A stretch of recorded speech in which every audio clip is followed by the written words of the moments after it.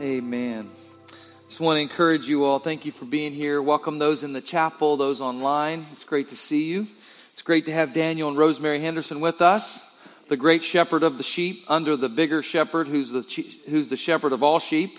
Daniel is a great friend and mentor, and he and his wife, Rosemary, and their family are here. Some of their family are here. It's great to see all of you.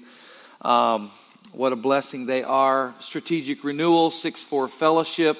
Eastlake is in joyous partnership with them and looking forward to what God has in store in the days, weeks, years ahead. And we're blessed in Daniel's friendship and leadership in our life. I was having lunch with a friend that someone had introduced me to this week, another pastor from a little ways away, and we met in Roanoke for lunch. Didn't know who I was looking for.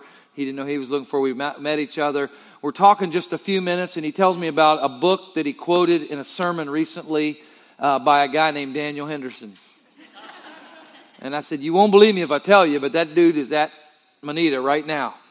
And so Daniel's ministry is broad and wide and a blessing to so many. And he said, I met him and heard him in Christ Together's conference. Where would that have been, Daniel, last fall?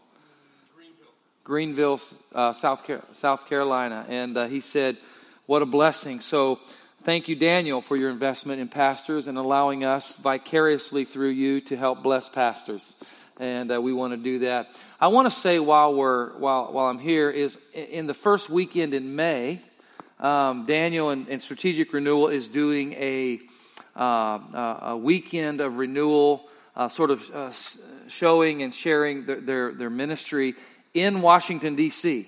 And there's really some really cool opportunities there, maybe some Museum of the Bible or some White House tours. I'm not even sure what all's involved, but I'll make it sound good. You're going to have breakfast with Trump. 6 people just said yes, and all the rest left the church. But anyways, it is going to be a great weekend. They're working on some exciting speakers. And Ben is actually going up there to lead worship for them that weekend. And so if you're interested in learning more about what they're doing, Daniel, I'm just throwing this out as a freebie this morning, contact the church office and we can connect you. I would be there, but I'm running the triathlon at Smith Mountain Lake that Saturday morning. So Daniel, I'm sorry. If this training goes south on me, I'll just say I needed to go minister instead of running a race. And use that as my excuse. I'm excited about that every time when I'm not training. When I'm training, I'm not nearly as excited about it. I get home on a Friday evening, as I said last week, did it again this week, get home late on a Friday evening and say, oh boy, I was thinking steak and now my wife's taking me to the Y. But anyways, the only question I have about that is why? We're looking forward to that. It's great to be here this morning. It's great to have, I want to introduce this guy from the platform with my brother, Chuck Robb. Jeff, if many of you know my brother, Jeff is president of Renew a Nation, and they just hired Chuck from Louisiana, and he's working on their team and is a part of their team, and we're excited to have him, and hopefully his family will be joining him here in a few weeks when school lets out. And we're just going to right now envelop them into the Eastlake family. And thank you, Chuck, for being here this morning, and look forward to getting to meet you and know you better. Turn in your Bibles to Matthew chapter 13. Matthew chapter 13. Last week we launched L365, a 1-year countdown to our move. L365 is a 12-month leadership development journey raising up 365 holy, unified, engaged believers for multiplying kingdom impact. We believe in 365 days. We need to work hard because how many of you know that our project down the road is not about a building? It's about making impact for the kingdom of God. And our goal is not to just have a great band and a preacher. Our goal is to raise up hundreds and hundreds of young people, men and women, who know how to live out the gospel in a way that impacts those around us, both locally and around the world. And so we're working to raise up 365 leaders in 365 days, and we're praying for 365 new converts in the next year. Amen? So that means, guess what that means? That means Pastor Troy can't do that. that means that God's going to use you. And God's going to use your family and your connections to lead people to Christ. So as we're doing that, I'm taking these few weeks prior to Easter, and we're looking at some of the parables that Jesus taught us centered around the kingdom of God. And last Sunday, we looked at Matthew chapter 25. We looked at the parable of the talents. This morning, I want us to look at Matthew chapter 13. Perhaps Matthew chapter 13 is one of the most concentrated chapters in all the Bible of Jesus teaching on the kingdom of God. The kingdom of heaven, the kingdom of God, kingdom of heaven as it's referred to in Matthew 13, primarily because Jews were a little hesitant to use the word God, and they didn't want to blaspheme, and so kingdom of God, kingdom of heaven are really synonymous terms. But Jesus teaches 7 parables in Matthew 13 on the kingdom of heaven. 7 parables. In the early parts of chapter 13, Jesus describes the kingdom of heaven with its slow, pervasive growth. He describes its delay, that it is delayed in its coming and fulfillment. As a matter of fact, if you could categorize the parables in Matthew chapter 13, you would almost categorize the first 4 parables or so in the early parts of this chapter as sort of a little bit of a pessimistic view of the kingdom. By that I mean, Jesus said the kingdom of heaven is like a man who went forth and sowed seed, and 75% of his effort produced nothing. Some fell here and produced nothing. Some fell here, produced nothing. Some fell here and produced nothing. But then some fell on good ground, brought forth 30, 60, or 100-fold. Jesus describes the kingdom of heaven in the early parts of Matthew chapter 13 as a mustard seed. He's highlighting its insignificance, the small nature of it. He describes the kingdom of heaven with the parable of a man who planted wheat, and there were tares that grew up amongst that wheat. And he said the kingdom of heaven is going to be like this. The good and the bad are going to kind of coexist together. Jesus gives us this, not the most triumphant, even though it's a beautiful thing and we know that we're sowing seed, these are all good truths, and it's a wonderful truth. Jesus, there's a lot there to say, but I'm showing you the contrast from what Jesus talked about in the first part of Matthew chapter 13 to the passage that we're going to look at here this morning. He seems to be highlighting its characteristics, that of being ineffective, a sower who sowed and brought 75% fail rate. Maybe it's inferior nature. The kingdom is like a grain of mustard seed. It's incomplete. It's yet unseen. We're waiting for it. It's infiltrated. There are tares amongst the wheat. There's believers amongst the believers. And yet we see in these verses that I can almost in my mind's eye imagine Jesus looking at those. And this is really, chapter 12 and chapter 13 are one sermon. It's an interesting study because in chapter 12, he had a lot of disruptions in the service. There were people asking questions and kind of contradicting him. And then chapter 13, he gets rolling on these parables about the kingdom. And it's almost as though I can see Jesus looking at his disciples after telling about all of the slow growing, hidden characteristics of the kingdom, that he comes to Matthew 13 and verse 44, and he shares them this as a word of an encouragement. Rather than the slow developing, perhaps unattractive characteristics that may cause his followers to question the value of pursuing the kingdom, he adds 2 short parables that together only take up 3 verses. Listen to what he said in Matthew 13 verse 44. The kingdom of heaven is like a treasure hidden in a field, which a man found and covered up. Then in his joy, he goes and sells all that he has and buys that field. Now, for those of you who are lawyers or really big on ethics and are strict rule followers, let me just make sure that you understand Jesus wasn't talking about a man being unethical. That sounds like he said, Daryl had 5 acres for sale, and I went over there to buy it, to look at it, and I found a bunch of gold buried on there, so I covered it up real quick and called my real estate agent. Can we do the closing tomorrow? No, Jewish law said basically finders keepers. Something was lost, you found it. By Jewish law, you owned it. If this man was unethical, he wouldn't have buried it back and covered it up. He'd just picked it up and ran with it, right? So Jesus said, this man found this treasure in this field and covered it up. And then in his joy, he goes and sells all that he has and buys that field. And then he gives a second, very similar parable, verse 45. And again, the kingdom of heaven is like a merchant in search of fine pearls, who on finding one pearl of great value, went out and sold all that he had. And he bought it.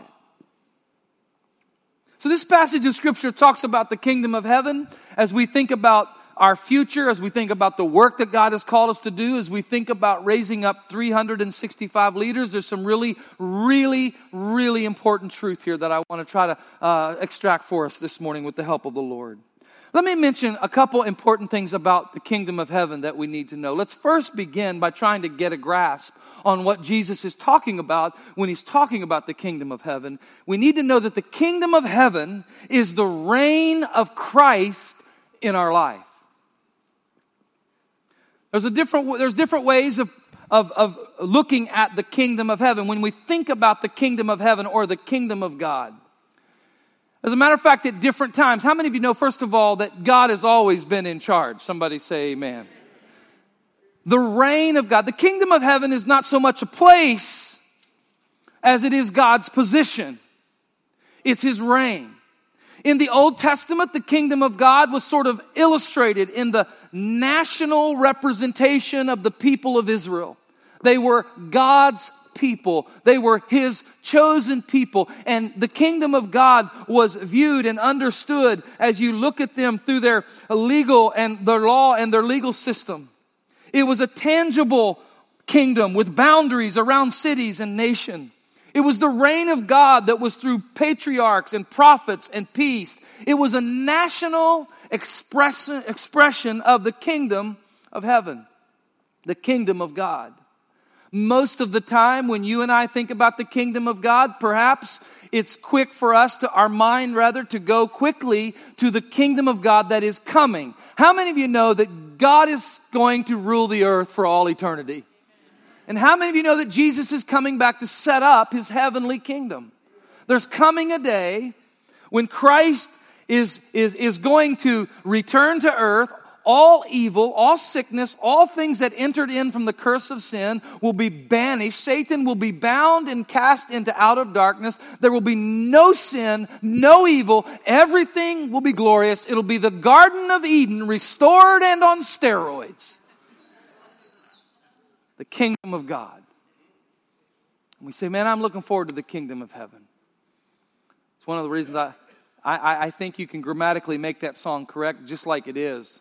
He is reigning and will reign forevermore. But that's why I don't like us to put the reign of Christ into the future, in only a future tense, because it assumes that we're living here and Christ is sort of not in charge. No, we're living in the kingdom of heaven where the tares and the wheat are growing together. But I got big news for you this morning. Jesus Christ is ruling and reigning through the kingdom that he set up through his life, death, burial, and resurrection.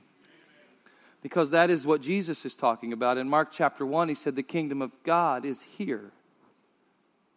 They said, oh, great, let's go knock off the Romans. He said, no.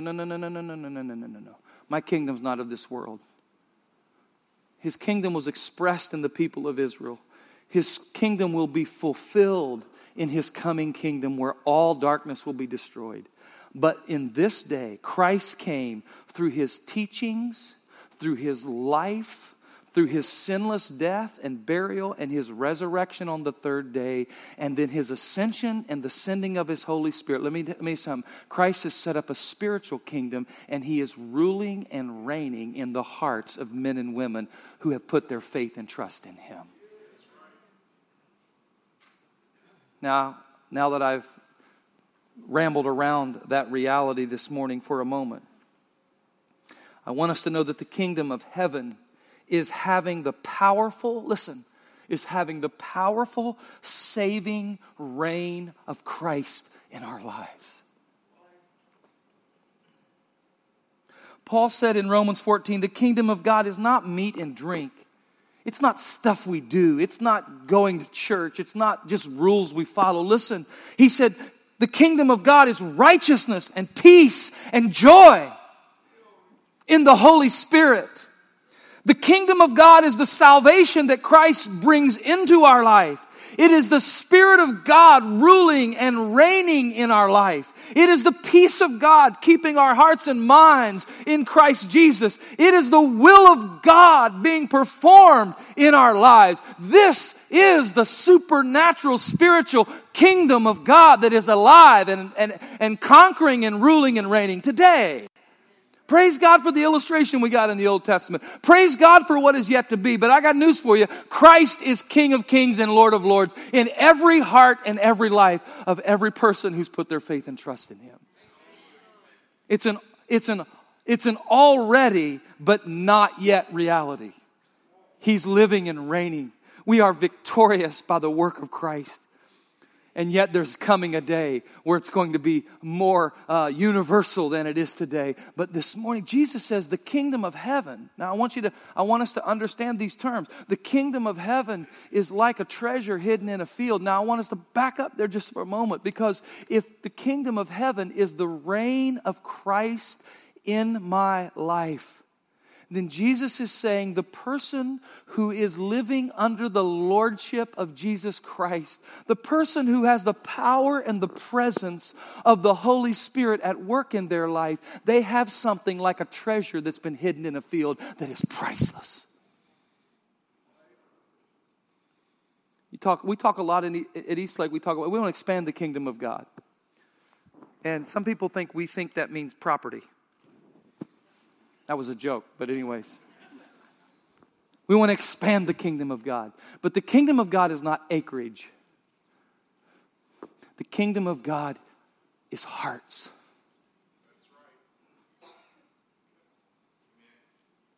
And we're not expanding the kingdom of God by buying more stuff and building more buildings. We're expanding the kingdom of God when another soul surrenders to the lordship of Jesus Christ and cherishes and treasures Him as their everything. And when we're talking about 365 leaders, listen, we're not talking about 365 people who volunteer and get all robust and get all excited about our little agenda. No, we're talking about 365 or 500 or 750 people whose hearts are totally sold out to Jesus, who want more than anything else to have Him ruling and reigning in their life. Which brings me to this second reality, and that is that the kingdom of heaven has enormous value. Whereas before the kingdom is likened to that which is insignificant, now Jesus illustrates the enormous value of the kingdom by likening it to precious pearls or a hidden treasure. The message of these two brief parables is this. Listen. This is the message. You just need to get this, and then you can leave if you need to. The reign of God in our life is so valuable that if you lose everything in order to get it, it is a joyful trade-off.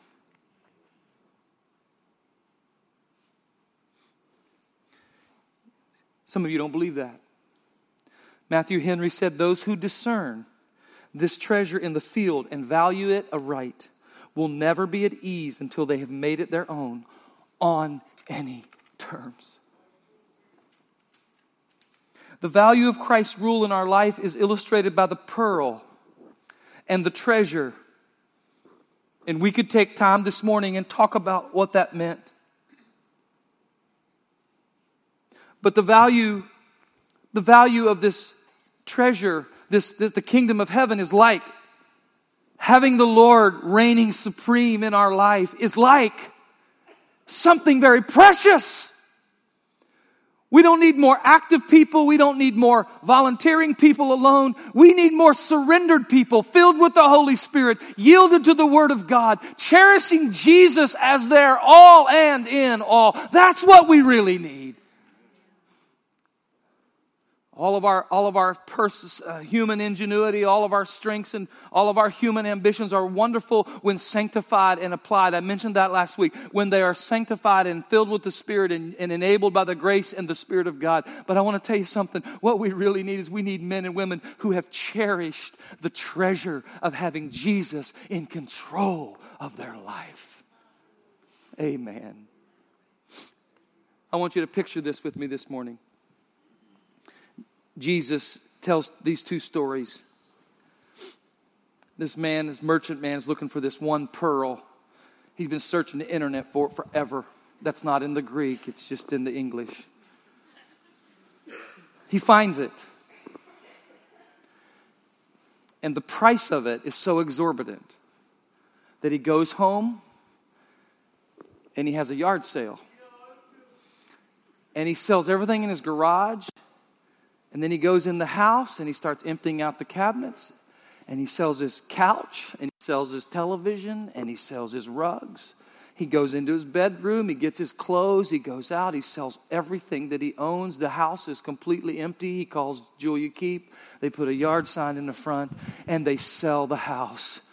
He takes all the money that he's accumulated from selling everything and he goes down to the place selling the pearl and he gives them all the money for everything that he had ever owned, and he gets a pearl. And I want you to imagine this. I want you to picture him this morning. He's sitting on the curb with nothing to his name but a pearl.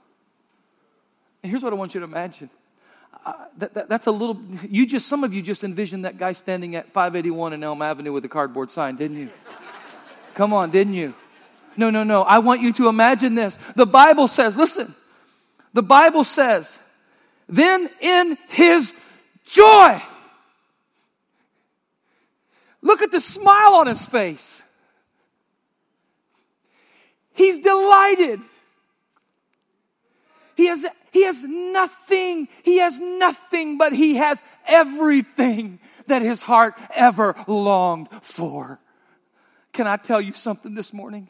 That having the precious presence of Jesus ruling and reigning in your life makes every other thing in this life dim in comparison. The kingdom of heaven is enormously valuable. The worth of having God ruling over you and for you over everything else, it's not hard to see why that is so valuable. Listen, John Piper says, if the omnipotent, all-wise God is ruling over all things for your joy, everything must be working for your good, no matter how painful. And in the end, God guarantees He will triumph in your life over all evil and pain. This, my friend, is a kingdom treasure. Let me say quickly that thirdly, that the kingdom of heaven is received by both grace and faith. In these two stories, it's interesting to note that these men came across their valuables differently. Without reading too much into the parables of Jesus, but it's fair to notice as I was kind of analyzing and breaking down and trying to understand this week, I almost went with sort of a comparative approach to this sermon, but I didn't. But in this part of the story, this first man seemingly stumbles across the treasure. He stumbles across the treasure. Did you know that if it were not for the grace of God Almighty, not a one of us would have stumbled across the pearl of great price? The grace of God is at work. You see, remember last week we talked about the talents and the third servant. What did the third servant do? He buried his talent, right? And this man is working in a field, and it appears that it's almost coincidental that he stumbles across this treasure. Can I tell you something? This is a picture of the grace of Almighty God. Were it not for God's grace, not a one of us would stumble across the treasure of Jesus Christ. See, I don't know about that, Pastor Troy. Well, let me tell you about Apostle Paul. He stumbled across the treasure. He was on his way to Damascus to punch Christians in the face when the Holy Spirit of God and the grace of God was poured into his life and arrested him on that road to Damascus. Can you think about that time in your life when you were doing your own thing and going your own way, but the grace of God intercepted your soul? I think the woman at the well stumbled across the pearl of great price, don't you? She went to the well to get some water, met this Jewish guy that you're not supposed to talk to if you're a woman, and he's a Jew and he's a man. And he says, ma'am, can I get some water? What are you doing talking to me? She didn't know. She just clunked into something. She was digging around. She didn't even know. She just hit gold. He said, if you knew who it was who was talking to you, you would ask of me and I would give you a drink. And the drink that I give you, you will never thirst. Oh my goodness, she just tumbled over a pearl. Why? Because the grace of God, Scripture says, that brings salvation has appeared to all men, teaching them to deny ungodliness and worldly lust, that we might live soberly and righteously in this present age. Aren't you glad for the grace of God that stubbed your toe someday? I love the story of Charles Spurgeon. You probably heard this story, but he stumbled across the pearl of great price. He was a young, sort of resolutely attending church. He didn't do it because he loved the Lord. He did it because he was religious. His parents had taught him to do it. The story is that he was 15 years old on a New Year's morning. He decided it would be good to go to church at 15 years of age. His biographer said there was such a blizzard of snow that he was not able to reach the church he was in the habit of attending. Spurgeon says, when I could go no further, I turned down a court and came to a little primitive Methodist church, which does my Methodist heart good. The preacher who was to have conducted the church in the Methodist service that Spurgeon didn't ordinarily attend never got there because of the weather. One of the officers in the church was quickly asked to conduct the service, and he got up with perhaps, they say, 15 people in attendance. The man said Spurgeon said later, was really stupid. His text was, look unto me and be ye saved, all the ends of the earth. And he just kept repeating it because Spurgeon says he didn't have anything else to say. Something about Spurgeon caught the preacher's eye, and the preacher said, young man, you look very miserable. And if you're miserable in life, you'll be miserable in death if you do not obey my text. And suddenly the man shouted at Spurgeon, young man, look to Jesus. Look, look, look. And Spurgeon said, I looked and I saw Jesus for the first time by faith. What happened? The grace of God intercepted his life and he stumbled across the pearl of great price. He said, the darkness rolled away, and that moment I saw the sun. Spurgeon wasn't searching for anything, but it got him. He stumbled into a fortune. Few people who've ever lived have affected so many souls as Charles Spurgeon has. I don't know about that stupid preacher, but I hope he just keeps saying the same thing over and over. Let me tell you something. Were it not for the grace of God, not a one of us would be in this room this morning. But in the second parable, the man was searching for a pearl of great price. By grace, the exercise of our faith is required.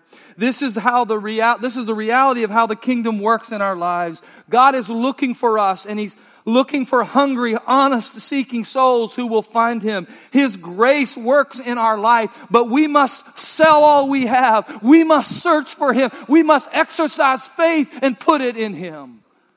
The kingdom of heaven, the ruling, reigning presence of God in our life. Let me hurry and say this and be done. The work of the kingdom deserves our highest effort, our highest and best effort.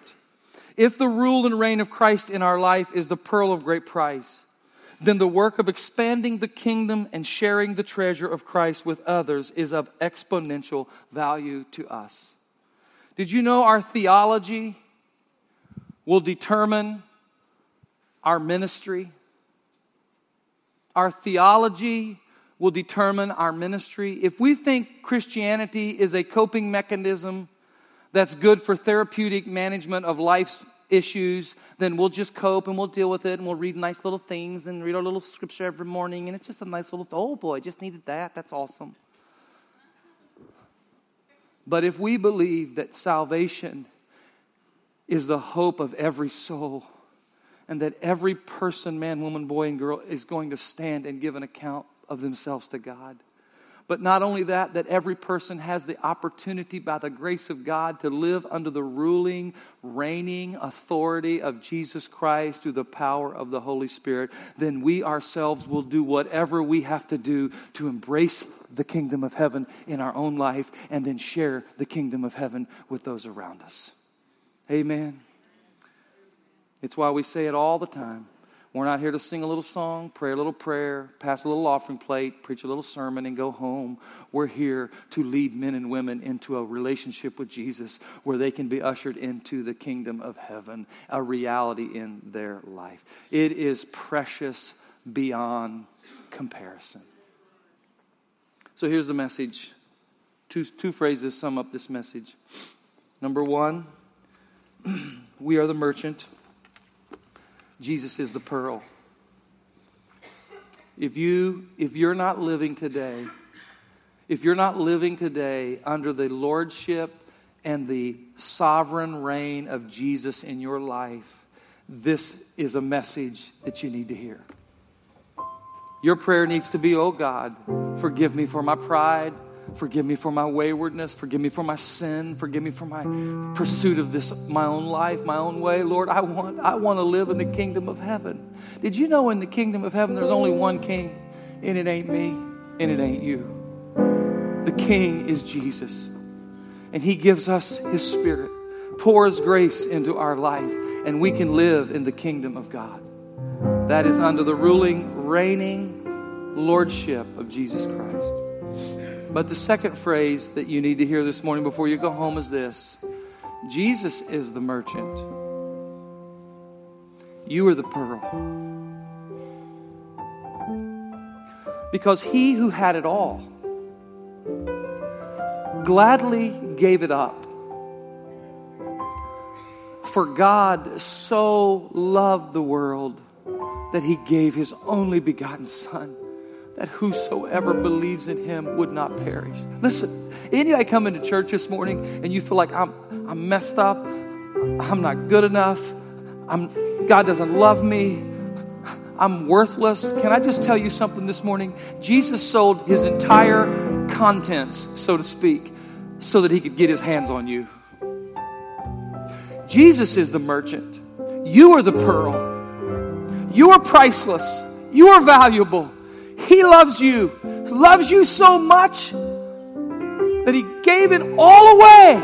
His royalty in heaven, the angels adoring and worshiping. He left that all to come to put his hands on the people that he loves. Somebody needs to hear that this morning. Jesus is the merchant. You're the pearl. And he is looking to capture you with his love and his grace and his mercy. Would you stand with me this morning?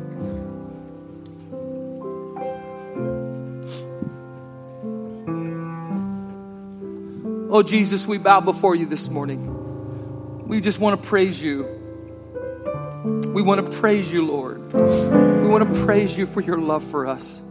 We want to praise you that the kingdom of God is not some historical document. It's also not some futuristic dream only. But the kingdom of heaven is here, ruling and reigning in our hearts and lives. This is my prayer, oh God, as the pastor of this church. Blessed to be the pastor of this church, Lord. My prayer is simply this. Oh Lord, would you raise up a mighty army of men and women who've yielded their life to the full control by the grace of God, to the lordship of Jesus Christ and the leadership of the Holy Spirit in their life. Wonder how many of us this morning say, you know, Pastor Troy, yeah, that's me. I want to possess that pearl. I want the Lord to be in full control of my life. And that's my heart's desire. Would you raise your hand if that's your desire this morning? Amen. Thank you, Lord. I want you, Lord. So, Lord, you see our hearts. Lord, this is the cry of our congregation this morning. Lord, I pray for that person who walked in here today burdened down with the guilt, the shame of sin. Lord, in this moment, would you even help them to pray? If you're here this morning, you came here unsaved, outside of your relationship with the Lord Jesus Christ, you can pray this simple prayer. Dear Jesus, I'm here. And I believe the Word of God. And I see the value that we've heard from the Word of God today on the kingdom of heaven ruling and reigning in my life. And I gladly surrender, confess my sinfulness, and surrender my life to you. Ask you to be Lord and Master. You can pray that prayer right now. So Lord, we just pray for these precious people. And Lord, I pray today for that person who came in here feeling alone, broken, worthless. Help them to feel the love of God today, wrapping your arms around them, telling them how precious and how valuable they are to you. We love you, Lord. We praise you and we thank you in Jesus' name. Amen. For more information about Eastlake Community Church, please visit us online at eastlake-church.com or find us on your favorite social media platform at Eastlake SML. Thanks for joining us.